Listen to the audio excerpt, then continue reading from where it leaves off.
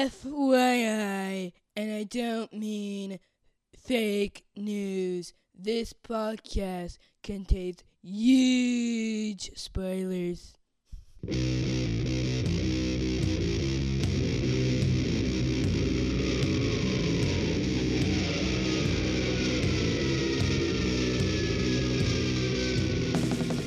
Hey everybody, welcome to the podcast that goes snicked. Snicked! I waited. Thank you. Yes, hi, I'm your host Jason Venable, and I'm joined once again by Dan Cole from the Inner Comics podcast and Georgie V from Just Being Awesome. Hey guys. Hello. Hello. Oh, synchronized. Yeah, in stereo. We got some good energy today. I'm excited. All right, yeah, awesome. So this is Resurrection episode weeks 9 and 10. That's right. As I like to call it, too many books. There was a lot of stuff to go over. Yeah, and 2 weeks worth. Last time we had something scheduled, but 2/3 of us got sick, and then I just never got around to doing anything else. So we'll backtrack a little bit, but then go ahead and hop into what came out this past week. Yeah, so if everyone is good and ready to go, y'all want to hit it? Hit it! Kick it! Wah, wah, wah. Oh, there's 3 of us, just like there were 3 Beastie Boys. Oh. Uh-oh, now we have to argue over who's going to be who. Which one of us is going to die by cancer? That sounds horrible. I'll take it. Take one for the team. All right. Yeah, well, anyway. Sorry. George's like, I'm out. It's not that kind of show. No, it probably is, actually. But yeah, so going to week 9 of Resurrection, that week wasn't too bad. We have X-Men Gold, number 5, and Iceman, number 1. I'm actually glad we got to wait, because I didn't want to talk about these with you guys. We will go a little quickly through X-Men Gold number 5, which is Techno Superior Part 2. Oonch, oonch. Wow. Yep, that was my Superior Techno. So remember, Gambit stole some stuff, and it turned out to be an AI that it was some dormant nanites, which he accidentally spilled onto a computer and gave it AI, and it became a new Sentinel. And it's wrecking havoc, and our X-Men are going to come save him. And, I do want to say something. First of all, I forgot to do the credits, so let's do that. Written by Martin Guggenheim, penciled by R.B. Silva, inked by Adriano Di Benedetto, colors by Frank Martin, letters by VC's Corey Pettit. There's a woohoo in the background if you heard it. I heard it. And the cover is by Ardian Seoff, Jay, and Frank Martin. I actually like this cover quite a bit. It's our new hybrid Sentinel, and we have some little target circles with our X-Men Gold primary players in it. Well, I guess. And we have a Kitty, Storm, Old Man Logan, and Gambit. And it just feels like a very classic X-Men cover to me. I thought it was pretty cool. What did you guys think? Am I insane to think that this is maybe a homage to Alpha Flight? Am I crazy? This feels like an Alpha Flight cover I've seen before. Yes. Yeah, I'm going to guess number 11, 10 or 11, somewhere in that. That is more specific than I was going with. I was just going with Alpha Flight. Yeah, that was super specific. I feel like there's one in the early teens that had like a pinkish background, and it had a bad guy, and it had a bunch of these target symbols, and it had like Heather and Puck, and yeah, I think there's a cover very similar to this. But it just felt classic X-Men to me. I don't know. And I thought the Sentinel looked pretty good. I mean, the design is what it is, but the actual artwork, I thought it turned out pretty well. So, yeah. I didn't mind it. I do like the emoting of Storm. She's clearly thinking if she's going to get a line or two of dialogue in this issue. So. Yeah, so, you know, we have this opening scene where the X-Men are coming to save Gambit. He falls off a broken building and Storm saves him. And I gotta backtrack. I gotta rescind some things. And not that it surprises anyone, but I have to say Dan was right. What? What was I right about this time? Right. So this time, yeah. So when we first went back and talked about X-Men Gold #1, which feels like forever ago, there was a #1? Yeah, right. I was of the impression that I thought Storm's costume was kind of a nice update on the classic costume, and it turns out I just had some kind of like nostalgia fever. Because Dan disagreed with me. He said it was regression and, you know, just moving backwards in costume design and a bad choice. And the more I see this thing in action, the more I hate it. And so I gotta say I agree with Dan. Yay. One win for me so far. Yes. We're tallying it. But when did she go back from Mohawk to 90s cartoon Storm? In between the end of Extraordinary and the beginning of X-Men Gold, she took a spa day. It was stressful. The Inhumans were stressful. She just grew all her hair. Instead of ripping it out, she just decided to grow it all out. Yeah. Instead. It was so stressful. Bless her. You know, if there was a mutant who could make people regrow their hair, they would be like super rich, right? Yeah, I'd use them. Yeah. I'd be like, put your hand or tongue or whatever on my head and give me some hair back. Jesus. I don't care what Truly is that appendage it The, is. the catch is you have to have sex with them. So I do love how Gambit's beanie thing on the back of his head manages to defy logic and gravity for most of the scene Yes. and not fall off as he's flailing. Bless him. Right. maybe it's like clipped on. It would be the sort of thing Gambit does. He is a villain / not villain, anti-hero, Yeah. after all. So he'd clip on his own hat. Yeah, he's kind of a douche. Right. I know he's just on his toes, but I don't like that it looks like Nightcrawler has dinosaur legs. What is that about?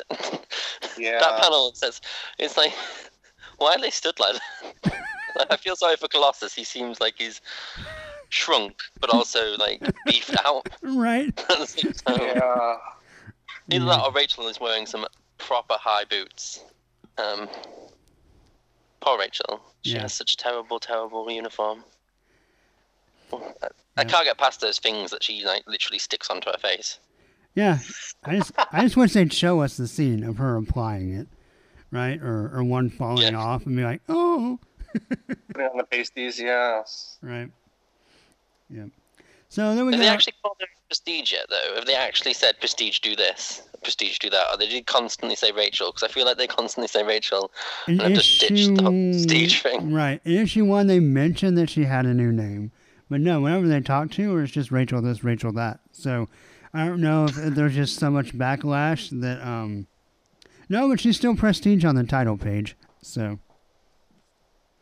In this Stupid title weird page. title page that is all the faces from the next issue's cover. That's strange. Really? Yeah, I just noticed that because I was like, that was like Ken Lashley.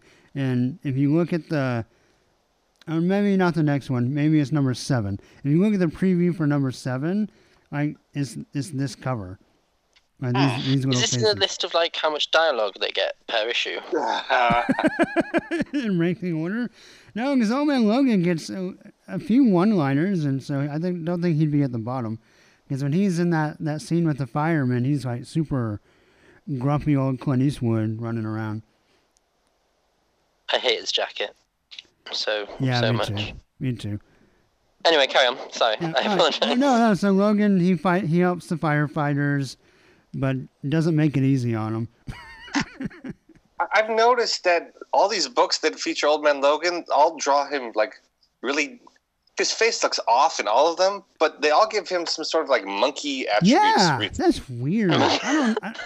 I'm starting to feel like it's an editorial mandate because it's Weird you going. should say that because I'm literally staring at the Weapon X front cover, which we'll talk about later. Yeah, that's what I'm saying. Yeah, it started with Greg Land, and I think everyone else is just falling in line, I guess. So, of course, Kitty tries to phase through the Sentinel. It works once. We get a nice booyah out of it, which I hated. Yeah. Not as worse as that came out totally wrong. Forced sexual tension between her and Colossus on the last page. Right. Yep. So our news lady blames the mutants for this attack, of course. I mean, why would she not? Skip some pages. They track down the Sentinel again, but of course it adapts, because that's what Sentinels do. And so Kitty can't phase through it this time. Gambit throws some stuff at it. It grows Dr. Octopus arms. Colossus has possibly the most weird thighs in all of comics. And then... oh, Jesus, yeah. Yeah, that's a weird... Silva's art is it's like the last issue. It's up and down, but his Colossus is just off. And his boots look like they're like a couple sizes too big. Like he's wearing extra boots for when he hulks out. Right? Maybe he is. So anyway, they determined that this new Sentinel has split itself up, and it's not just attacking mutants, it's attacking all mutations, which includes just ordinary people like you and me who have mutations such as, hazel eyes or, detached earlobes or whatever you want, right? And I've seen a lot of people talk about this online, and a lot of people say, no, it's a nice new twist. And at surface level, it's not. It kind of is, but it also kind of feels like Mark Guggenheim's son came home from ninth grade biology and said, hey, Dad, did you know that, the way the chromosomes are, if I have a third nipple, that's like a genetic mutation. And he was like, son. I feel like this was a storyline in the 90s. Right. Like, they did this before. I feel like we've seen this all before, and it'll happen again, no matter what happens. Guggenheim will just... drag it up. Can we just talk about the fact that he benches Rachel for most of it because he doesn't know what to do with the character at all? Yeah. And can we also talk about the fact that Kitty's supposed to be some sort of he's promoting Kitty as a tactical genius, but she leaves the super strong, nigh invulnerable Tin Man and a teleporter on the plane to guard a woman. Yeah. And sends a thief who throws bombs and a Clory stabby guy who's a bit shit. Let's be fair. No offense to Snickcast viewers. Right. Old Man Logan is a bit shit in this book. He's good for cleaning out debris, but he could kill someone by just slashing debris like that if there's someone stuck underneath it. Right. Willy-nilly slashing. Yeah. Why don't you send a telekinetic to move it? Right. See, she has no thought process. It is weird because Guggenheim. It seems very intentional that he went out of his way to bring Rachel on this team. And then the fact that he doesn't know what to do with her is just odd. It's why didn't you just pick somebody else then? I don't know. But, yeah, so what do we think of the art on this little thing here? I think, Georgie, you had sent me... Yeah. I think you used the word hackney, Georgie. Am I quoting you right? You had tweeted me something. I gotta read my old review. Here, let me pull it. I feel like it jumped between a good homage to hackneyed homage of Immonen, right? Yes. Agreed. But both of you thought this issue was better than the ones before it. I think it's because the ones before it were just garbage. Right. So anything better than that, it's just it's kudos. To be honest, I was just happy to see the other characters speak more than a couple of lines. Obviously, Storm not included. Right. Bless her. But Nightcrawler had a lot to say. What happened to Storm? She gets face attacked by one of the tentacles after she saves Gambit. That is literally, she saves Gambit, and the next time we see her, it's getting face tentacled by a robot. Right. If we see her in between, it's kind of not really. No one cares. Guggenheim wants to write a Kitty Pryde book. That's literally what this is. Yeah. And Georgie mentioned that he's been reading Claremont, and all writers have, their favourites, and it's fair. But you're writing a team book, and this is only issue, what are we on, 5? Yeah. And I feel like the team is completely, like, wallpaper. Yes. And it's just Kitty and Old Man Logan, if he's allowed to have more than a couple of one-liners. I feel like it's just them, and the rest is just window dressing to make it seem like it's an X-Men team book. Dan, Right. You know what I tell us mean? How you really feel? He is. He is. Yeah. So I agree. I think it is an improvement. And Guggenheim is, I guess, trying, but it's still pretty middle of the road. Yeah. I mean, reading it again, I felt less positive than I did the first time I read this book. To be honest. I'm a little bit more down on it. Okay. And as Dan had said, I'm sort of going back to the older issues, and I've jumped back into the Danger Room podcast and sort of catching up. Yeah, that's fun.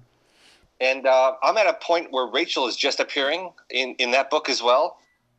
And they're doing the Shadowcat Wolverine miniseries. Oh, that's a good one. So it's like perfect timing, like coinciding with this book. But what I really noticed was Claremont doesn't really know what to do with Nightcrawler. When he's writing he's just kind of sitting there, and then he becomes the pilot because he's got nothing to do, and he's like the team doctor because he has nothing to do. He's just kind of sitting there. And feels like Guggenheim doesn't know what to do with him either. Like, when was the last time Nightcrawler did anything important or was really involved in a good way? When he was killed. Right. Well, it's funny. I've been reading early Excalibur, and he's that's the Kitty and Nightcrawler book in a lot of Right. ways, and so that's been a lot of fun to see him really shine. So, and as bad as it was, the Nightcrawler solo series from a few years ago had some nice character moments, and kind of let him kind of just be Nightcrawler.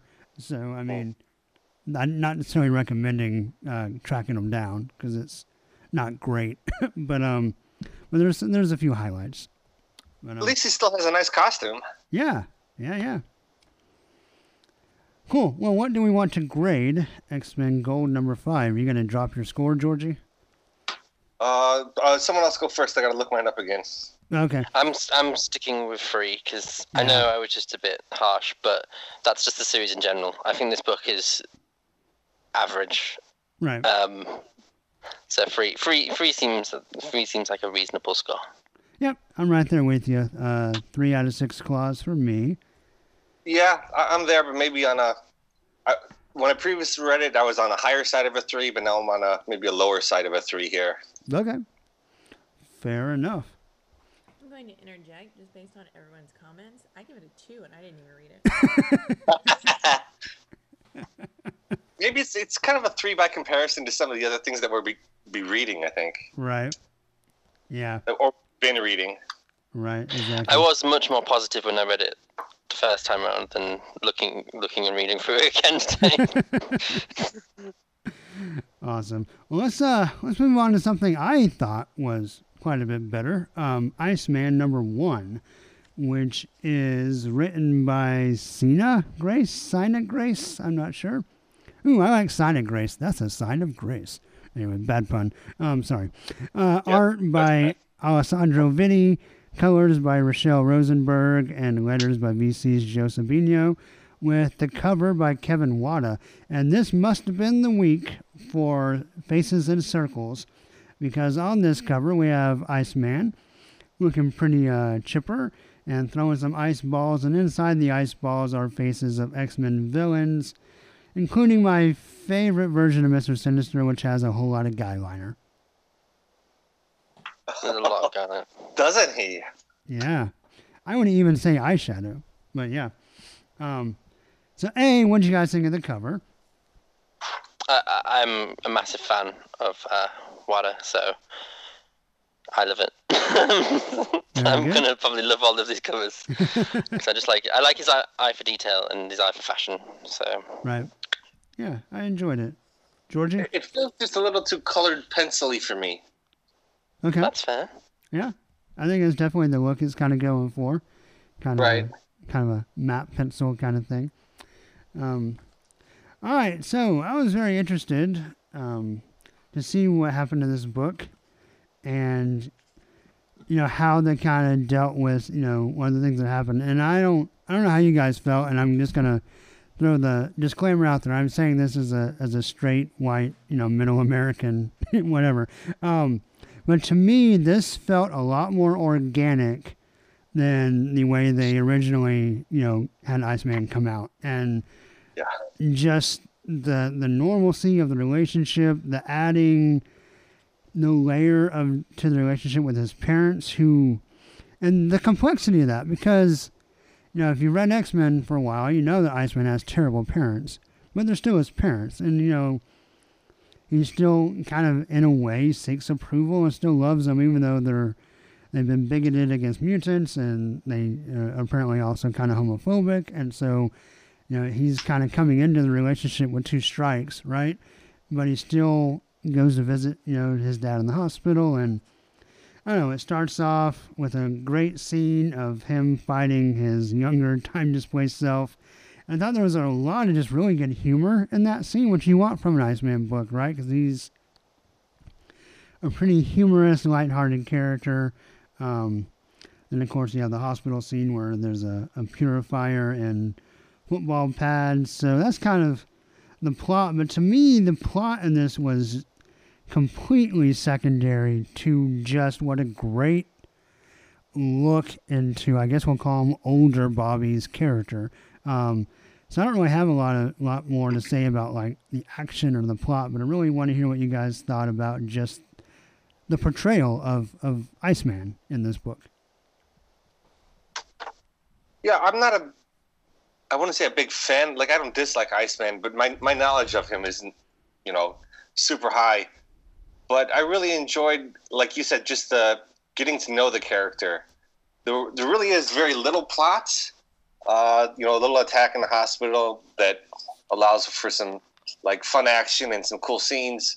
But it's all about just getting to know Bobby again, and that I really enjoyed.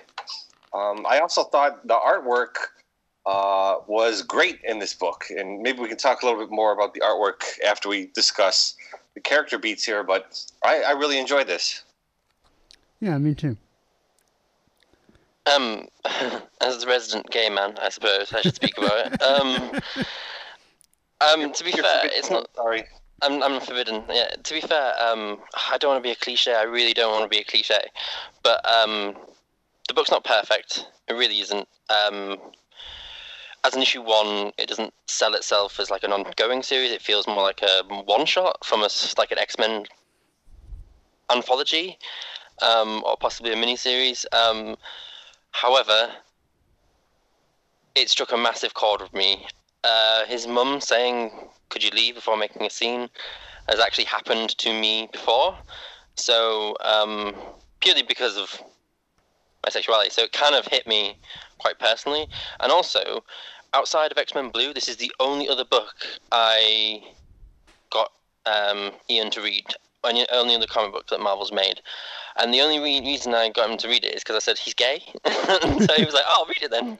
And he read it and he enjoyed it. And he also connected to it. So I think for us, as a minority, I think it's going to go well, because it's weird and refreshing to see someone talk about how shit gay dating is on online online stuff, and I just found it really refreshing. It's not perfect, but I love the fact that Grace put character first above everything else, and the art really helps sell. Right. The art's got such a character to it as well, and I love the fact that it's very jagged, kind of like ice. I thought that was quite a nice visual sort of throughout. And I know it touches on the simple things like homophobia. Obviously, yeah, I read X-Men loads. His parents are horrible people. And I just think for someone new, or for a new reader, especially like a gay reader, I think they'll see something here. That, he is one of the most powerful X-Men ever. Right. So it's going to be interesting to see that juxtaposed to the fact that he's kind of this insecure, I've only just come out guy. And I'm so glad it's been handled with respect, as opposed to, we shall not name what happened last time. We shall not talk about what happened last time. But last time, and I like the fact that we have younger Iceman in it, and I thought it was quite cute with him and is it Romeo? Yeah. And their little like old man comments and stuff. And I thought I think it benefits from being written by an openly gay guy. For all those people who complain that any story can be written by anyone, sometimes there's a sense of delicacy and respect that only a specific voice can give a book, and I think that's what's happened here. So I'll give it higher marks than probably The Craft deserves, but that's bias on my. I'll hold my hands up and say bias because it hit me emotionally. Like I'll cut back on that and say that I think this is a great number one because what gets me into a book isn't going to be there's this cliffhanger. What happens next is, do I care about the characters? That's why you read. And what this book made me do was care about Bobby and want to know him more. So I'm excited to keep reading because I want to follow Bobby around and see what happens next. I don't care about who he's fighting. I don't care about some global conspiracy or some enemy. I just want to know what Bobby's up to next. To be fair, if he just goes on a date in the second issue, I would gladly buy him. God, would be a happy person. I would buy that, yeah. I would. Reading this book just made me think I would totally. I mean, it would probably look like crap, but I would totally watch an Iceman TV show. Like just the potential for just kind of interpersonal drama, and then the sense of humor, and just kind of the way Bobby carries himself. Like I could totally get behind him as like a starring role on a TV series. So that's kind of how this book read to me a little bit. Was, you know, like in the hospital scene, I can kind of see like it's almost. I mean, it's kind of a cliche, cheap thing to say, but like you almost kind of see the artist looking at it through like different camera shots, and kind of as the points of view change. I don't know. I also, you know, kind of. I don't think you have to. I think it helps to be in the shoes, right, to get that emotional connection. But I think just caring about people and knowing the struggles of your friends, I think I also emotionally connected to this quite a bit. But I think even separating that, I think I'm going to kind of side with Georgie too. That I think it was just a great, fun book. And the plot, like as far as the bad guys and stuff, yeah, pretty thin, but really inconsequential to what this book was actually about. And so to me, I'm also going to end up giving it pretty high marks. I also want to just mention that once more about the artwork and how expressive the facial expressions are. Yeah. And just how, I don't want to say kinetic. I hate when people say this art is kinetic, but just how it stays. They can emote. The characters kind of emote. Oh, yeah, no. I mean, there's that, of course, but just the way it's staged and like it feels like a fully formed, well put together piece of artwork visually. Right. Where, for example, what we just read felt like someone copying someone else's style and trying to do something they're not in full control of. This feels like this artist is at like the top of their capabilities, knows what they're trying to do, and is hitting all their goals. It's like just so well put together. I can't wait for the next book. Right. I just want to just maybe an example, Georgie, what you're talking about. And Marvel doesn't do page numbers anymore and don't really need to, but there's a scene where he finally kind of defeats the Purifier and kind of freezes him in a block of ice, right? And there's the character, the other mutant, that the Purifier was actually there to attack. Remember, Iceman was just a bonus for his attack report card. So you have the scene where he freezes the guy in ice, and I love where he says, "Learn your X-Men." Like, I thought that was just really, really awesome. And then the next scene, when you flip the page, it starts off like with a view of the floor, and you just see like a custodian from like the knees down, like trying to mop up like ice clumps and melted water, and then the dialogue comes from like above the scene, right? And then you scan out, kind of outwards, like if the camera zoomed out, and you see Bobby and what was her name? Michaela, however you say that. And and they're walking down the hall just talking, and that the facial expressions right below that of Michaela and Bobby just, I don't know, just really delivered to me what was going on in that scene, how they were feeling. Totally. So I'm right there with you, Georgie. I feel like this book was strong on lots of different levels. I mean, not the least of which kind of the impact it had on dealing with an issue that had not been treated very organically in Iceman's life, and just making it super real feeling. I know that's kind of a dumb thing to say, but it felt honest, and it felt like conversations that would actually happen. And so I really enjoyed it. So I guess we're all kind of building up to a high score. I guess we'll see how high everybody went. I'll let you go first, Dan.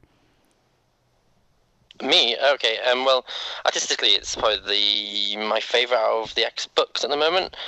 And just for what it is, as a package, as just an issue, I'll probably give it 5 out of 6. Okay. What about you, Georgie? I'm there. I was going to give it a 5 as well. Like, I might come back and give it a 6 later on after I read it again.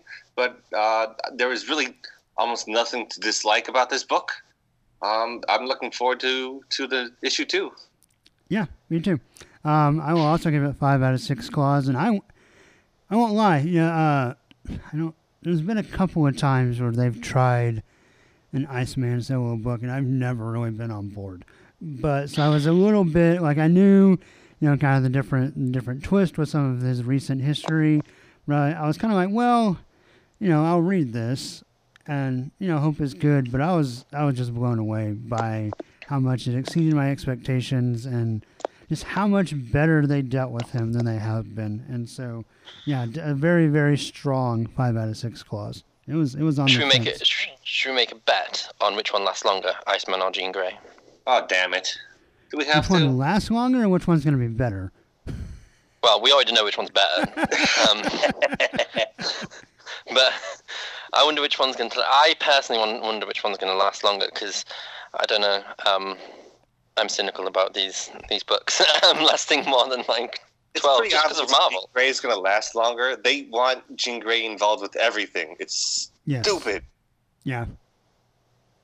Like they're doing the Dark Phoenix movie again. Like, that's enough Jean Grey. There's like 800 other X-Men. Let's try I thought Mystique most of the whom are Dark better Phoenix in this one. I just hope people buy Iceman in trade, because that'll keep it alive longer than if you buy it in single. Mm-hmm. Right. It would seem. So, I will be, and I'll be fully telling people to buy it. So, let's just try and take Jean out of the equation, is all I'm saying. Down with Jean Grey. Yes. Yeah. Yes. Let's wear T-shirts and walk around and say that. People won't know what we're doing, but deep down we'll win. Right. Yeah, we'll feel better anyway. All right, so that's going to wrap up week 9. Y'all ready to move on to week 10? Mm-hmm.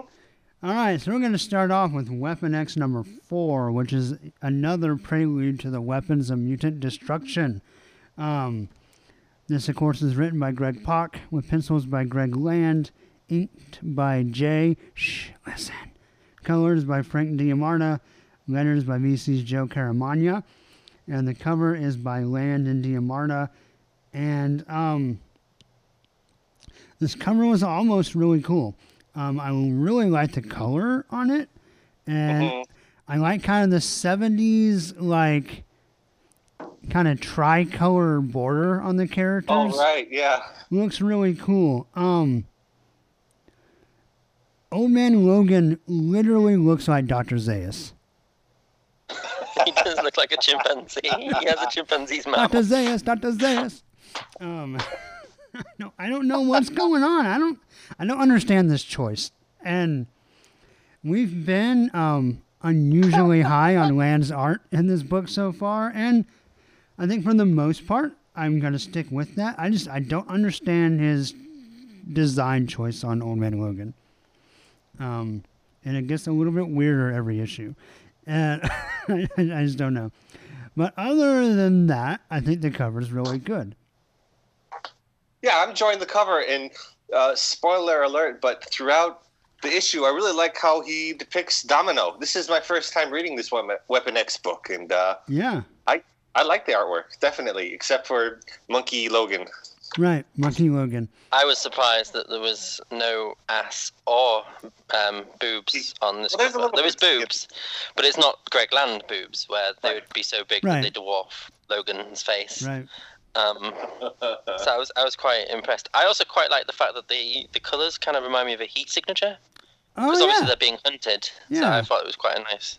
Little I thought that was predator the point. vision. Right. Yeah, maybe so. I thought it was just like Are a you disappointed stylized. there's no Hulk on the cover at all? A little bit. Yeah, a little bit. He's not good enough. Maybe they thought it would Clearly.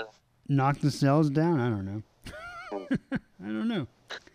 But okay, so if you remember our Weapons of Mutant Destruction storyline, our Weapon X heroes, or at least 3 of them, Sabretooth, Old Man Logan, and Domino, have run into the totally awesome Hulk, who accidentally donated some blood to the Weapon X program, but they've been able to backtrack through hacking one of the cyborgs. They've discovered that their base of operations is an abandoned rocks and oil rig facility in the middle of some body of water.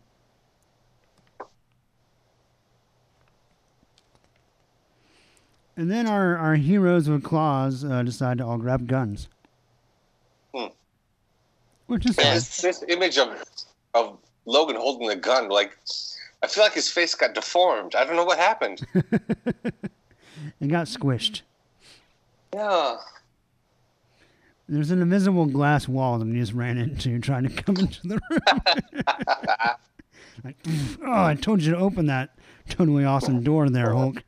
Oh, all right. So I know this is the podcast that gets nicked, and I'm supposed to be the wealth of information on Wolverine-related characters. I completely forgot and or didn't know that Sabretooth currently had adamantium bones. Does he? I thought that was just like a one and done thing. Well, but sure enough, When did that happen? I don't know, but if you go to the Wikipedia page, which is where Greg Pak gets all his character descriptions, it says right up at the True. top, adamantium bones, claws, and healing factor. It's Like you it's like just the warpath thing all over again. Control C, It's Control like V. the flight. Yeah, I still can't get over the fact that people have white pupils but black. Like, I still can't get my head around that. Because even like on the next page, Hulk has it, and Domino has it in one eye. right. Yeah, that is weird. Yeah. Yeah, so to answer your question, Georgie, based on research, apparently there was a thing in the 90s where there was that other Weapon X series that actually ran surprisingly long. And Sabretooth was kind of one of the title characters in that for a long time. And so at one point, he just kind of, one issue he did, it wasn't a power, and then the next issue it was. So, I don't know. I haven't read all of that, so I guess I'll get there when I get to it in the flashback episodes. You know what probably happened? The writer was like, yeah, Sabretooth is just like Wolverine, except he doesn't have the big claws. So obviously he still has the adamantium bones. Right. And then it just stuck. Yeah, I guess so. Anyway, they jump out of Amadeus's totally awesome plane. They have their little like Robotech little backpacks that they fly around with. I like this the Weapon X cyborg like eagles. I don't know why. It's something about it reminded me of like Brave Star or Silver Ox or something. I thought it was pretty cool. But it's weird that they're like flying around shooting these big guns. Like it's not a scene you're used to with these Wolverine characters. Yeah. But anyway, they land and wreak some havoc. They're trying to find their friends and shut down the facility. That's their two-pronged mission is to stop Weapon X and save Warpath and Lady Deathstrike. We find out our Carla is at a different location with a shadowy figure. Our heroes continue to blow stuff up. Sabretooth shoots Hulk to make him madder so he can destroy more stuff. They even talk about it a little bit. We get some more monkey face on Old Man Logan. And then they break out our test tubes, which surprisingly, more of Warpath's body than Deathstrike's at first. So, land being equal opportunity. But even then, in a page or two that had a lot of opportunity for a lot of, naked people only obscured by shadow, it's not too egregious. There's the one scene where the only reason you don't see Lady Deathstrike's boob is from the flash of a gun. But, what can you do? Really? I don't. Where's that at? Right after she gets out, she's trying to cut through this door. You see her kind of from the back, and you kind of get her back boob. And then Sabretooth offers her his jacket. Mm-hmm. And then she goes after the doctor, and he shoots at her. Right. I see it. Yeah. Yeah. Which that was very 90s. I really was almost certain that bottom page when Domino breaks her out, that she was going to be stark naked with just black shadow covering her naughty bits. So at least he didn't go there. I guess is that our concession? Yeah, I think he held back. Yeah. Anyway, more fighty fight. And they self-destruct from their far-off location, blow up the base. Of course, our heroes survive because they all have mutant healing factors. I like the burning skeleton at the bottom of that page. It looks really cool to me. Then we have our heroes in a nice group shot where they decide they're going to go after the Weapon X people.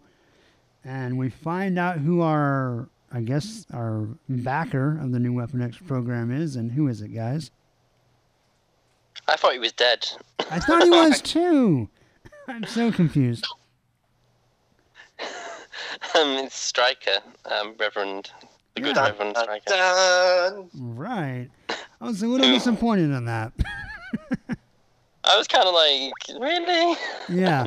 Is he a cyborg too? Because isn't he dead? Ooh, maybe. Yeah, probably.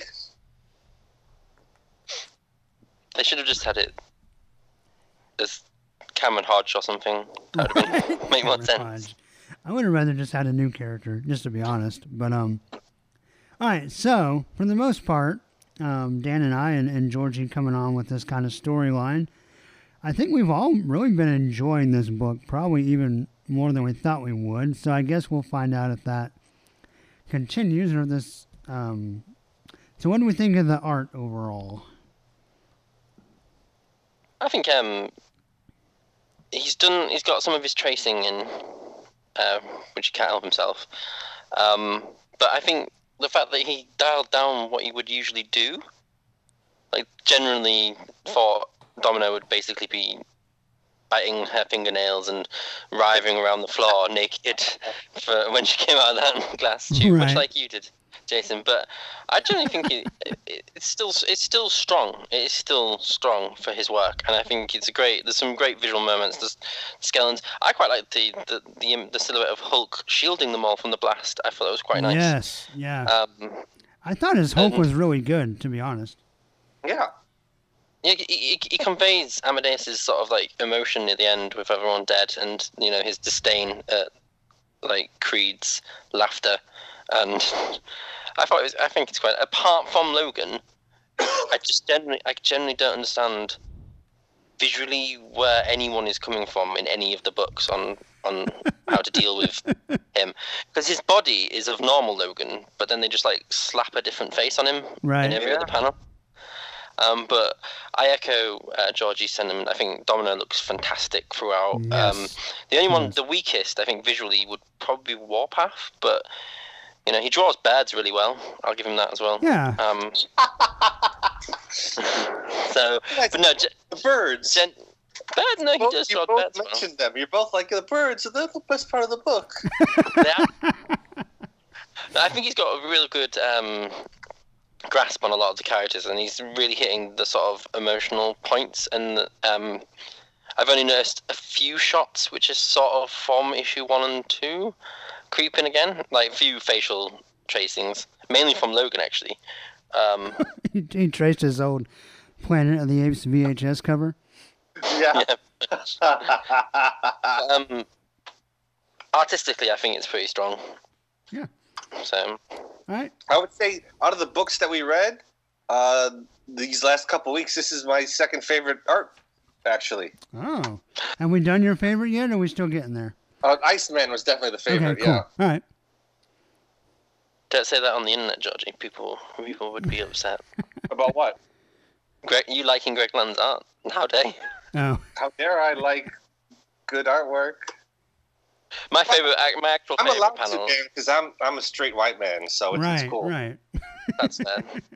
My favorite panel is Wolverine looking bored, shooting with a giant gun one-handed while Sabretooth's just taking someone's head off. Right. Because Wolverine just looks totally bored, bracca next to him. Bracka, Oh, right, yeah. Like, I've done this so many times, come on. Or maybe he's just too old for this sort of stuff, so he's just letting the young whippersnappers do most of the heavy lifting. He Yeah, I guess fires so. off his gun once or twice. I enjoyed the action of the book a lot. Obviously there's no character development in this, like, at all. No, not in this one. No. There But has it's just been. like fun action the whole way But, through, yeah. and the scene where Sabretooth decides to shoot Cho in the face to get him angry was great. Yeah. Yeah. No, Sabretooth must have slept with that hair growing guy, because his hair is back to, like, the first movie length. Oh, yeah. Which is weird, because it's not that way on the cover. On your own at all? I'm sorry, what was that, Georgie? I was Have you talking been over you. reading the Hulk book on your own? Off and on. I kind of wish I may go back and fill in the holes, because I really enjoy enjoy it more every time I read it. I just wonder, like, they sort of hint at him not being able to tap into the full, like, Hulk force, to borrow something from the Flash, like, for whatever reasons, maybe he's too cerebral. But do they tap into that at all in the main series? Yeah, sort of here and there.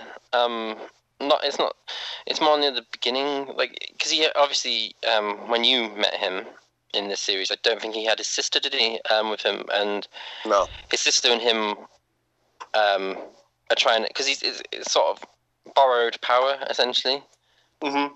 and there's always this, like, sort of recurring visual image of him driving in a car with something in the truck that's trying to get out, in the first handful of issues. I think it carries on, but yeah, he is strong, but he is too smart, as well, to Right. Well, he like sort of doesn't, move he it doesn't forward. give in to that blind rage, and so I guess that inhibits him in some way. Okay. I mean, that's the way it read to me. I don't know. It's pretty much what they allude to for most of the time. But most of the time, he's just arrogantly punching people in the face in hilarious manners. So it's just a fun. It's just a fun book anyway. Right. So All right. Oh. Well, cool. So I guess we're all mostly still on board with the story arc. So what do we want to grade Weapon X number 4? I think, as pure blockbuster comic books, I think it's a very solid for me. 5 actually. Okay. What about you, Georgie? Dan, did you just give it a 4? You give it a 5. 5? Yeah, I may be a low 5, a high 4. It's a different book than Iceman. It's hard for me to give it the same grade because it's going at something quite different. You know what I mean? Yeah. It's still very enjoyable, and it's my first issue in, so I might give it like a high 4. Okay. But to be fair, it may be different, but it does what it does just as well as what Iceman does. What it Yeah. does. I think just Iceman, after reading that, it's just so fresh in my mind. It's hard not to. That's fair. Yeah. I don't know why I was just advocating a Greg Land book then. That was kind of weird. Right. Well, I'm right there with both you guys. I was right on the fence of a 4 and a 5, but I think I ended up settled on 5 out of 6 claws. So let's get to what is probably my overall favorite X-Men book, which is X-Men Blue number 5. This, of course, is written by Cullen Bunn. Art this issue was by Julian Lopez and Corey Smith, with colors by Irma Navia, maybe? Letters by VC's Joe Caramagna. And the cover, is, of course, is by Arthur Adams and Peter Steigerwald, which I feel like, I like this cover a lot. I feel like we're 5 issues in, and he's homaged this cover of his own twice, because he did this on the first one. Yes, he did. And now he's doing it again now that he actually has a Wolverine character to take Wolverine's spot. So, yeah. So, of course, it's Jimmy Hudson front and center. I will say the one difference in the facial expressions, it kind of looks like they're, instead of running with him, they're chasing after him. So that's a little bit of a different kind of twist, I guess, if you want to call it that. But yeah, it does. Now that you mentioned it, it does look more like they're running after him. At least with Jean reaching out, right? Yeah, like, hey, wait! So, all right. So, of course, remember in this book, we have rediscovered our new friend Jimmy Hudson, who somehow crossed over from the Ultimate Universe, and our X-Men were hunting him down, and the Marauders from the the Marauders from the Ultimate Universe showed up and are trying to capture him. So why don't one of you guys take this one away? Well, I would love to just describe what happens, but it feels like an absolute cluster of imagery and stuff happens throughout. And basically, we start with Hobo Jimmy having a bit of a everyone's going to die moment, because he doesn't want to go back to wherever it is they're going back to. And then there's like dragons and super speed and telekinetic shields and ice and anger and fiery feathers, and this goes on for pages. Yeah. And then ice stings a lot, apparently. Yeah. And then, massive surprise, because another person I thought was dead or had turned back to a Mister. Miss Sinister turns up and has a nice, charming conversation with Jean for pretty much the entirety of the book, telling us the journey and story of these marauders who were from the parallel Ultimate Universe, which apparently not everything was destroyed, so someone will have to probably tell Hickman that his story's been retconned. Right. Moving forward, Jimmy bolts when he has a little bit of time, and to be honest, I love these scenes between Quicksilver and Iceman. I think that's my favourite fight, is those two. Right. We've got Magneto Not, or whatever her name is, Mac 2, doing her thing. But basically, it's just Jean stood there, but psychically talking to Miss Sinister about everything that's going on. And Miss Sinister's obviously now very aroused about the idea of messing around with Jean's brain and possible genetic code. And Jimmy left but came back, and everyone's a happy family. And then we're back with Magneto, who seems to have gained a swelling on his neck and decided that it's okay for Jimmy to stay because it's Jean's decision. And then we're handed something that I have not seen since like Extreme X-Men, which is that necklace that has a mutant consciousness inside it that possesses you when you put it on. Yeah. Is that what it does? Yeah, if I remember correctly. Yeah. I don't know where she pocketed it. Like, there's a moment where it's like Miss Sinister gave it to her, but did she? I can't remember. It's not like Hank's heart. That's the one thing that was missing for me, is we didn't find out what happened to the heart that Hank had. Oh, he ate it. He ate it off panel. He needed a snack. But yes, that wasn't the most eloquent recap of the issue, but it's that much of a mess that it's kind of really fast, and I think the script outweighs. The script has problems, but outweighs the art. Like, the art's fine. Then when we cross over to the other artist, it sort of disappears visually for me. Mm-hmm. So I had a bit of a sort of... and then because I keep thinking everyone's dead, I'm like, do I need to go to Wikipedia now and find out what happened to Miss Sinister? Because I generally don't remember. Like, I'm sure she existed for a little bit, and then... Yeah, she did. He went back, but I thought she went back to... Yeah, a more flamboyant Mr. Sinister, but I guess not. And would she not recognize, like, kind of Sinister's... this book opened just a Pandora's box of questions for me. Yeah. A lot of it from just a lack of back knowledge. First question: does Miss Sinister have Mr. Sinister's? Because I thought the consciousness carried on, and if so, I understand why she'd be like, ooh, a very strong telepath. But Mr. Sinister, I mean, we recently did Inferno, or I say recently, a couple months ago, on the flashback episodes, and his whole first several story arcs were about his obsession with the Summers and Gray genetic line. And so that's all he cares about, right? Right. So I would think that this character, whether it's Mr. or Mrs., unless they're two different people now, Dan, which is a possibility, I guess. But you would think but she does instantly say that it's Jean. Well, not instantly, but in 3 panels of the she does say that it's Jean. Right. Saying about how she's the belle and the ball and all that. But what if she is different and she doesn't give a crap about Jean? Because maybe she thinks Jean's dead. Because for all intents and purposes, she is. True. Right. And so Dan also brought up one of my other questions about, and this question also will carry over into the new story in Old Man Logan. Is I thought Secret Wars streamlined the Marvel multiverse significantly, and apparently that just doesn't matter. So did I, and I thought at the end of Secret Wars, spoilers, Reed was seeding new realities, but new ones, not ones that existed before. Exactly. Yeah, and so that was very weird. I mean, it's possible, right? These guys just came at the same time that Miles did, and we're just now getting to their stories. I think that's what they're hinting at is when that all went down, some people survived. They passed through. I mean, if you remember, I think we talked about this previously, but it ends in just a flash of white or whatever. Right. So we don't really know what exactly happened. People have dropped through. So. Right.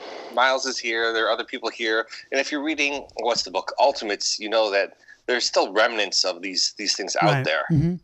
But it's weird to me because obviously in Miles, it doesn't seem like he knows of his previous reality. Right. If you know I believe he has his memories from the previous reality. It just doesn't. Bendis doesn't bother. It's probably a sentence that's said quite often.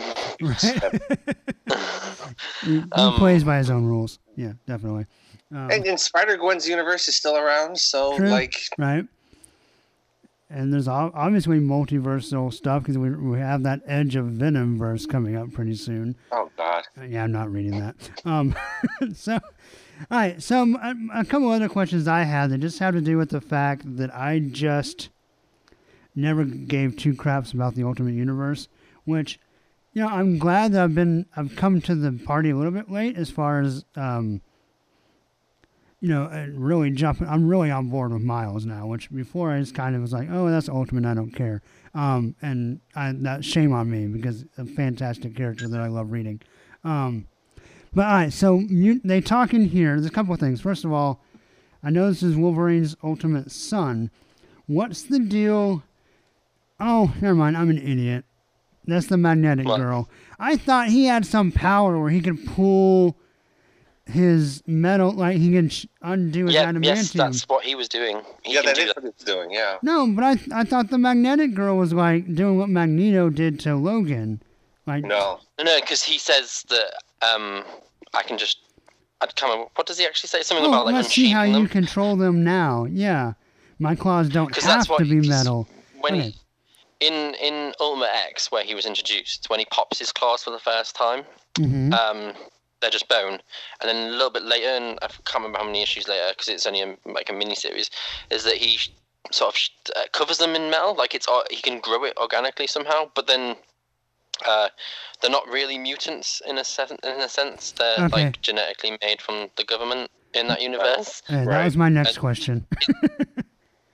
And so the mutations are very different how they work, and I can't remember who his mum is or not, but I'm sure people will probably say I'm wrong, but I'm sure there's hints that Jimmy was sort of not experimented on, but sort of altered slightly more when he was younger. Okay. So that he could have the metal and such forth. But to be fair, as soon as he got the medal, you never saw him ever. Apart from this issue, I don't think I ever saw him with bone claws. So even I was kind of like, can he do that? And then I was like, oh wait, yes, he can. Okay. Well, I'm glad to know. So did they ever? So he generated the medal. Then is that what you're saying? Yeah. It wasn't done to him. Okay. Interesting. Interesting. Okay. All right. And so the mutants, like that's all of the mutants in the Ultimate Universe, are not. It's not a natural occurrence. It was clandestine experiment. They find out that they think they're the next stage of evolution, and I want to say it was Brian Woods on Nick Spencer's run, who made out that they created like the idea that they were being created years ago to try and create a new super soldier formula, and it ended up creating mutants. And so when they find out they're not mutants, they all get like their weapons of the government. It all gets very bizarre, and like half of the US gets blown up anyway, and there's like a reservation with mutants on it, and that's when you find out. That's when you meet like the blue-haired girl with magnetic powers and stuff like that. Okay. So are mutants still, like now that we have this population of kind of, I guess, faux mutants, are mutants still born like in the traditional Marvel sense after that, or are all mutants? Yeah. Okay, all right, cool. They're still born. It's just they're not the traditional X gene. They're just like sort of genetic. Genetic. I don't want to say deformity. It's sort of like genetic alterations. Like they're not evolution. They're just polluted genes. Right. Okay. And they're really hated in the alternate universe, right? They are super hated, especially when everyone finds out they're just biological weapons. Right. Okay, so my final question has to do with astral stuff. So, if Jean and Miss Sinister are talking like on the astral plane, which is kind of seems what happens, then how does she end up with a physical object? Exactly.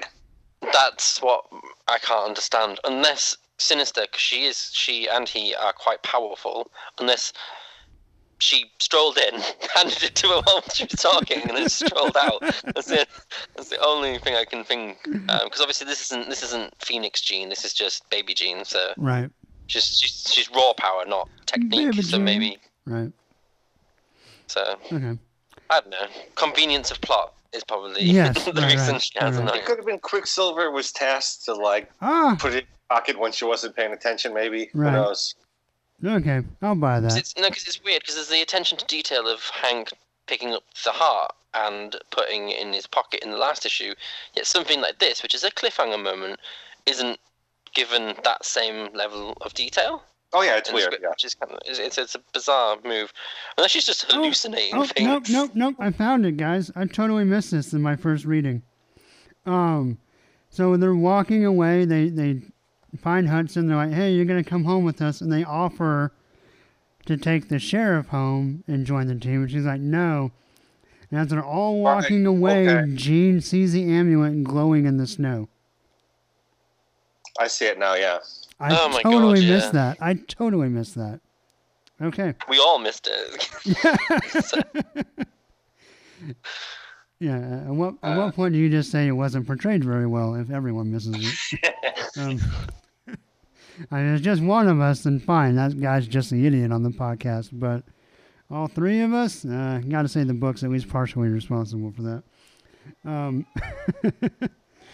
Anyway, my favorite moment was, I think Cole and Bud had a little fun with themselves, kind of poked a little fun at the general X-Men dynamic where they talk about they had to have a Wolverine on the team. And Jimmy's like, "Don't call me that." Right. That was fun. All right, well, so art I thought was very up and down. There's a lot about the story that I would have liked it a lot better if Molina was still doing the art, but he wasn't, and this is what we got, and there's nothing necessarily inherently wrong about it. It just, I think Dan said it earlier, it just kind of disappears from your attention span at a lot of parts. It just feels very messy, and Yeah. and What it reminds me of actually is like a sort of proto Hitch sort of ultimate look from when it first started.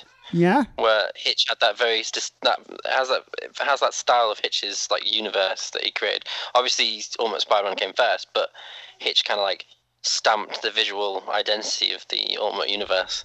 So I think it kind of looks like that, but it doesn't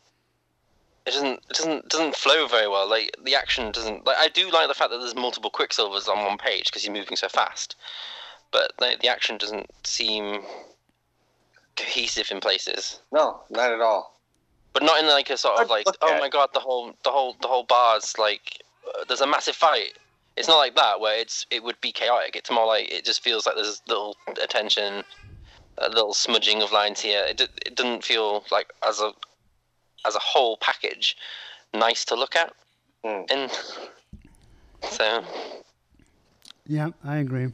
Yeah. There's it was just like an assault on your eyes, and like there's all this stuff happening, and you're not sure what to look at when, and it's just not. It's not for me. This wasn't enjoyable artwork to watch.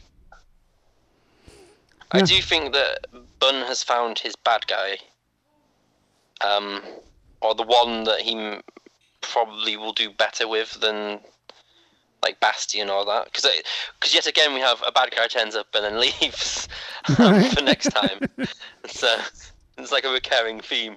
But I think Miss Sinister might be a bit more, because he seems to really like doing the Kieran Gillen sort of overly dramatic, which is the best Sinister there is. Yes. To be fair. Yep. So I think because he's having so much fun with that, because I think some of the dialogue is really on point, and the character dialogue, like I said with Bobby, is just kind of funny, and I kind of laughed when he was just beating on Pietro, and I kind of enjoyed pretty much everything, even like Cyclops telling Angel off for his flamey wings burning the whole place down. But yeah. Cyclops gets like 2 lines in this book. Well, he's not allowed to be. He's in 2 books, Georgie, so he's not allowed to speak in one of them. Seriously, he's not in 3/4 of this book. Trust me. Now there's a Wolverine who clearly. I'm sorry, not Wolverine. Right. Now there's Jimmy who clearly has a distinct attraction to a certain redhead. Cyclops will be all over that storyline. Like a hot mess. Our classic schism, right? Yeah. Yeah, I agree. I feel like if this book had better art, I would have enjoyed it a lot more. I do. Right. I feel like the idea of kind of Jimmy like escaping from the Ultimate Universe, or X-Men finding him, and then finding like he was part of a group of marauders that are trying to get him back, and they're also from the Ultimate Universe, and the fact that Sinister from our universe like found them and realized, oh wait, they're kind of like blank slates. I can do whatever I want. Like all of those beats felt very X-Men to me, and so this book still feels kind of the most X-Men book that we have right now. It's unfortunate that visually it was such a mess, but I think the storyline had a lot more going for it than this issue did overall. Yeah. And not to say that the storyline wasn't a little bit messy too, because there's a whole lot of dialogue in here. Yes. And I think nowadays it's hard to do that much dialogue without people losing their place a little bit. But, yeah.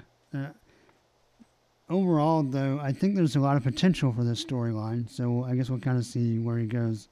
And honestly, a little bit of benefit of a doubt, because the first 4 issues of this book were so great that, maybe some of that's kind of carrying over my judgment a little bit. But anyway, I am glad to see, I kind of want to go back and read Ultimate X and see the introduction of this character and kind of how he came about. I feel like he was different enough, from just being a Logan stand-in, that hopefully they can kind of make him unique in his own, and so kind of see what happens. Definitely a little bit different power set, so yeah, I don't know. Anyway, why don't you guys grade it and give overall thoughts? I think it has a lot going for it as like a narrative piece, a low 3, Okay. possibly a high 2, because the art is just painful in places. So I can't do halves. A high You 2 can. is what I'll give it. All right. What about Yeah. you, Georgie? It was the previous issues were much better than this. Where we were pretty confident before that Blue was the better book than Gold. I didn't feel like Blue outshone Gold in any respect, really. Okay. So I would give this a low 3, maybe a 2. I've already sort of forgotten the book, so I'm going to give it a 2. Actually, yeah, it was it happened. Yeah. Okay.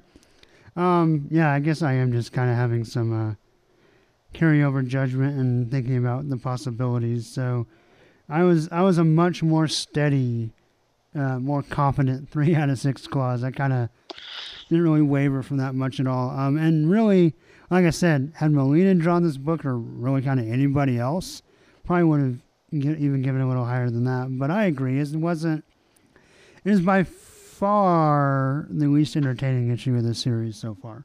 So I would definitely agree with that. All right, well, it's confession time for Jason.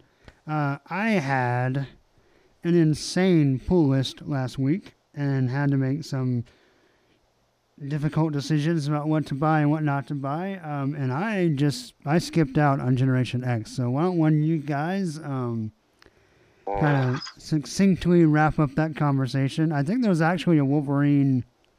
Was he in a flashback or a thought bubble or something? Yeah, but there's one snippet. yeah. Right, so I'll let you guys flip a coin or whatever you want to do. I can start off with this, I guess.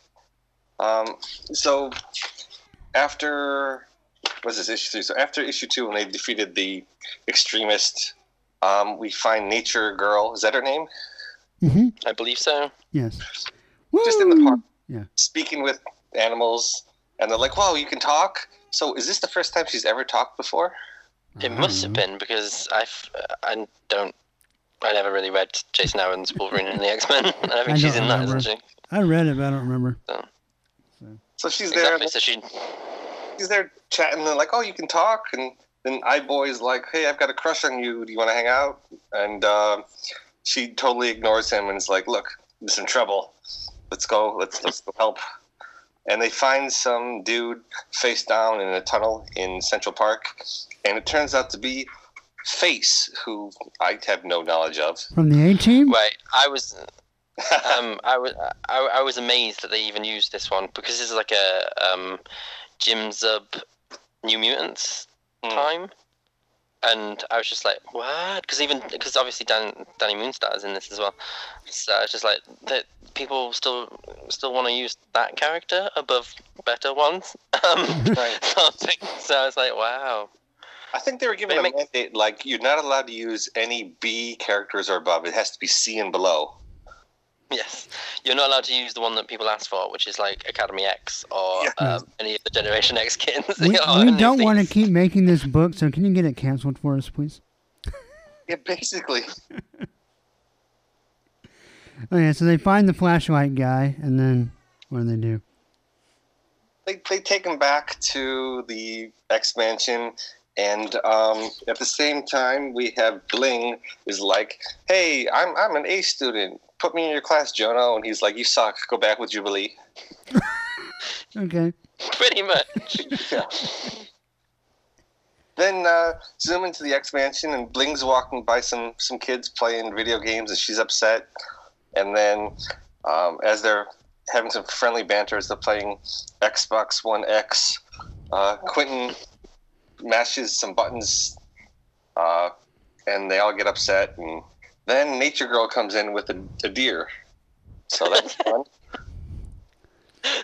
And she says, "Boy, this is my date to the prom. Sorry." Basically. He's a real buck. Oh my goodness.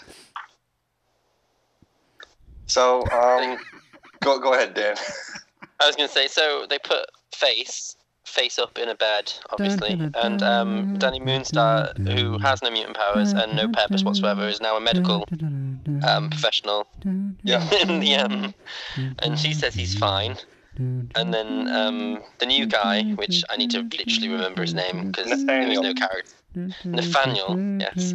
He kind of like just does his thing. Oh no, he doesn't want to do his thing because he doesn't like touching people. And Wow. pretty much. And Quentin's are like, you should do it, and he's like, no, we won't do it. And then Jubilee has a scene. I can't remember if it even. It's not important. It's basically she's there. She's like, I'll help. Oh wait, my kid's sick. I'm just gonna sit this one out. Yeah, pretty much. And then we find out that Nathaniel, from the guy from Morph, is it Morph? I don't know. Fuck knows what his name is. The other guy who can shapeshift. Nathaniel tells him of the story of a really obscure Wolverine book that I've never heard of. Wolverine Sordade? I've never heard of that book ever. Okay. But apparently the janitor was once a mutant that got lobotomized by Wolverine. It's not really clear if Wolverine did it or not. Okay. And is now a janitor in Xavier's school. Well, and Toad so there's like left, so someone had to do it. Yeah, then there's like a hard part, and it's no one Sorry cares. we ruined your life. Do you want to mop our floors for us? Basically.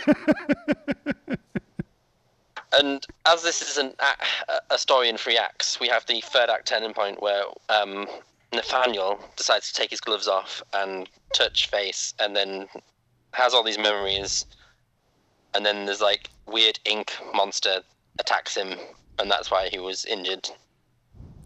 And then everyone's like, "Yay! Let's get a hug." And they decide. Bling decides because they're badass that they should go out and hunt this liquid black monster, which from the front cover is clearly M. Oh, So okay. we'll see what happens there. And they all wear the Grant Morrison era X costumes, apart from Eye-Boy, who wears a replica of Cannonball's like Cyclops, whatever he's wearing. And they go off into the forest, thinking that they'll win. The end. Okay. I'm really sorry I missed it. So to be honest, when I read it the first time, I was like, okay, this first half of the book, I'm liking a little more. I feel like the characters are actually interacting. Okay. There's some like relationships start to be forming until they find Face. And as soon as I find Face, I was like, all right, I'm out. This is stupid again. And the artwork. Go ahead, Dan. It's really right. So throughout the X-Men, we've had Rogue, who can't touch people or was unwilling to touch people, and we've had many mutants who have had powers like, oh, we don't want to help. Jono, for example, I don't want to use my powers just in case, but I'll use it in the last second, and it'll solve the problem, and we'll move the plot along. And I just found that as soon as we hit Face, and we had that conversation where the new boy's like, no way, I'm not going to use my powers. I was just thinking to myself, by the end of this issue, you've used your powers, mate. So right. why are we like dancing around this really, really simplistic idea? And I was with you. I loved the bit with Nature Girl and Eye-Boy. I thought that was kind of like, that was the Generation X I kind of wanted to read. Right. And then it's just like, nah, don't want to do it anymore. And I found the artwork to be really up and down in this issue. Because like the beginning is really nice. I think my favorite panel is Nature Girl touching the tree. Right. That was really lovely pictures, and I think the actual animals look great. Right. But then it's just that face that what is her name, Pixie, makes I while love she's that winning. face. Oh. That's just so weird. Oh, Pixie's in this? Yeah, She's she's playing playing video video games. game. Oh, okay. It's kind of like it's all over it feels like no one's bothered, if that makes sense, and that sounds really harsh, but it feels like everyone's turned up to the table and they've got very distinct ideas of what they want to do, and the art is basically not serving the script because the script is quite simple and very straightforward, whereas the art isn't. the art needs more to do to actually Definitely. sell itself. Okay. Because if not, watching this as talking heads, the art kind of comes off as, well, you mentioned it, Aeon Flux, but it does come off as kind of like garish in places and just not for a talking heads book. You want something a little bit more. This artist should be drawing action and some like interesting angles and some nice staging. Like as you mentioned, Talking Heads is not. I mean, all the Moonstar pages, she looks off. I feel like the artist had a little bit of leadway. So the first issue they put all their effort into, and the second issue was pretty good. But this issue, they're like, all right, deadline's coming. I gotta finish this up. And there are definite panels that feel like they just what the time wasn't put in. Exactly. It doesn't work, and there's only so much of Quentin you can ever have, I think, in any formula of X-Men titles. And I generally think that if you use him, it's kind of like the Damian Wayne equation. Certain writers can use him, others can't. Yep. And if you have too much of him, it's kind of spoiled. It just makes you kind of like, oh, it's that arsehole sort of thing. And that's kind of what's happened here. Is like whenever he's on a panel, I was like, I know he's an arrogant twat, but come on, like, can we not have a better characterization? Can we not move that forward at all?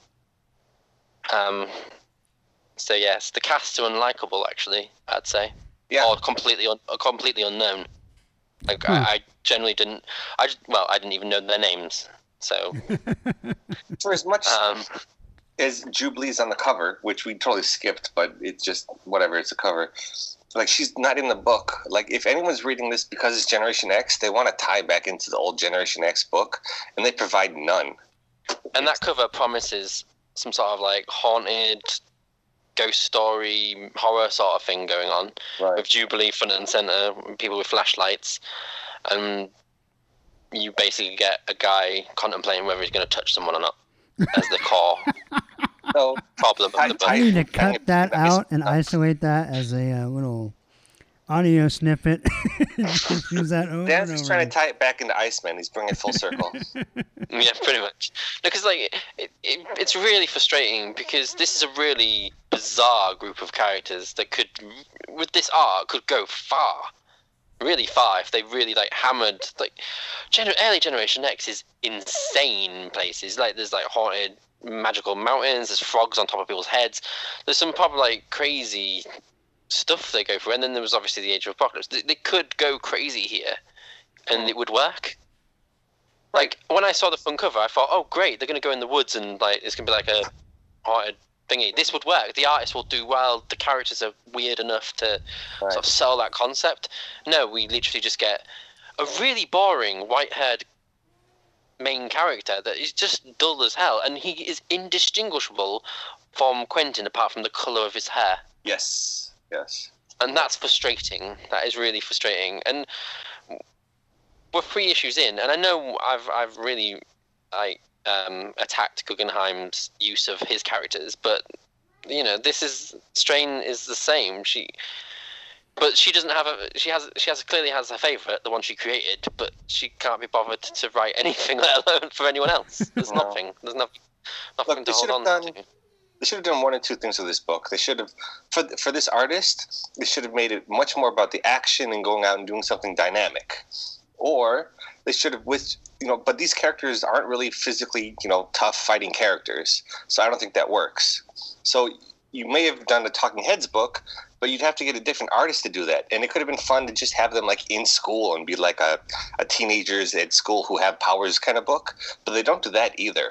It's like nothing's together here. They've created a cast of characters that are disproportionately sort of powered. Yes. Quentin's like Omega level. So he's basically the Deus Ex Machina. So I feel like every time there's going to be a major problem, he's going to just basically sarcastically go off on one, Right. and then at the end he's just going to end it with his superpowers. Because everyone else, like, what is Eye-Boy going to do? Because he could be hilarious. He could be the heart and soul of the team, but we'll never know because she's not. Is it? Yeah, it's a she. She's not bothered about giving us anything other than like really simple characters, which is depressing because I literally have dropped this from my pull list. I'll still review it for you guys. But I was like, I'm not paying money for it.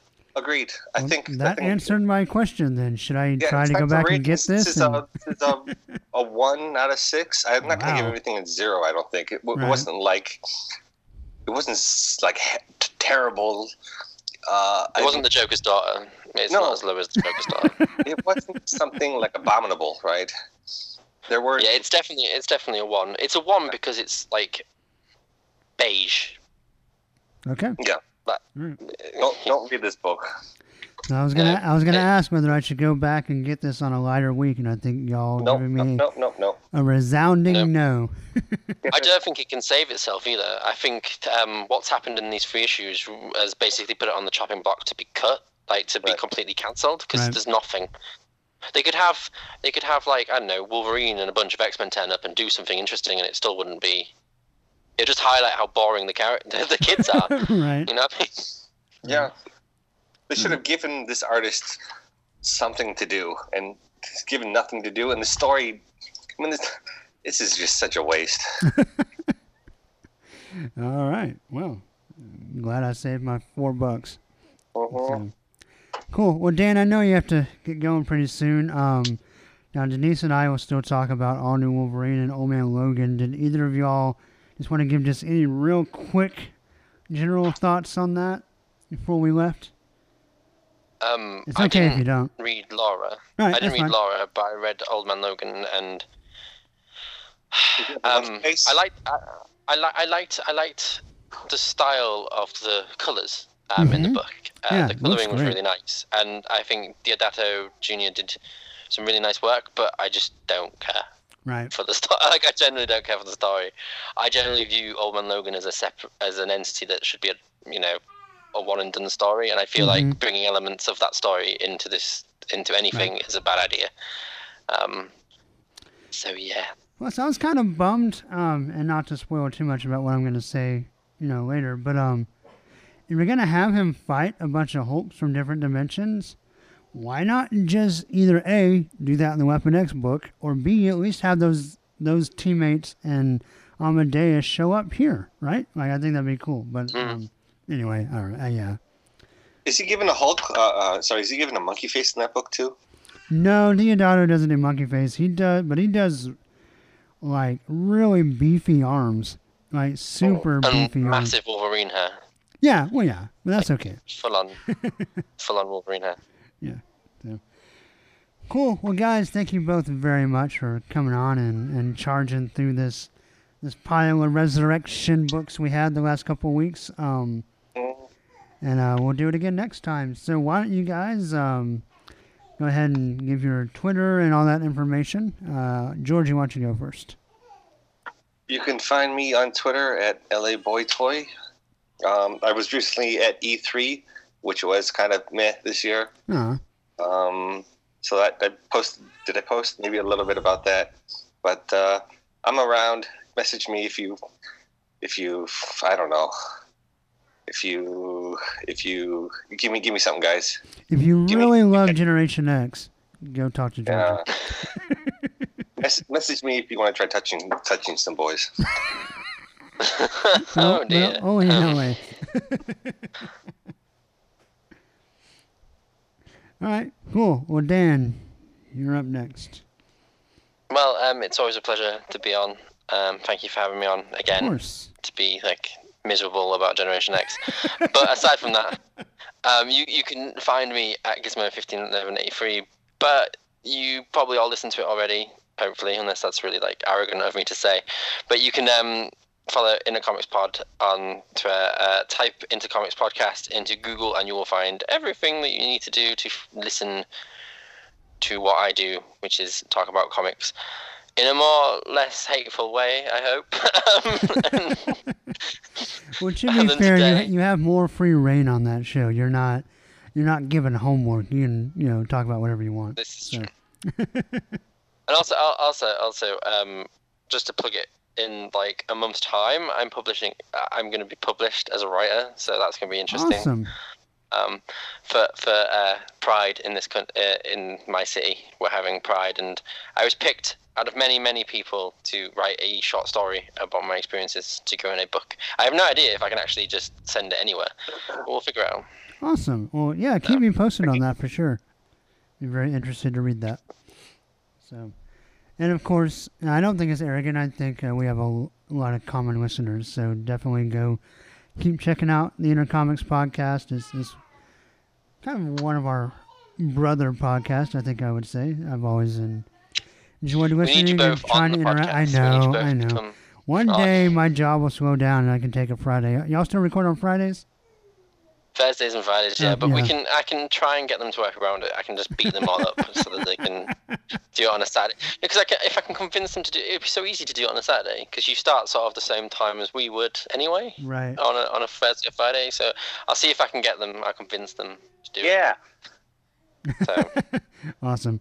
Well, yeah, that'd be great. Because I'd love to be back on. It's just kind of been between work and a 1-year-old, just haven't had a lot of flexibility.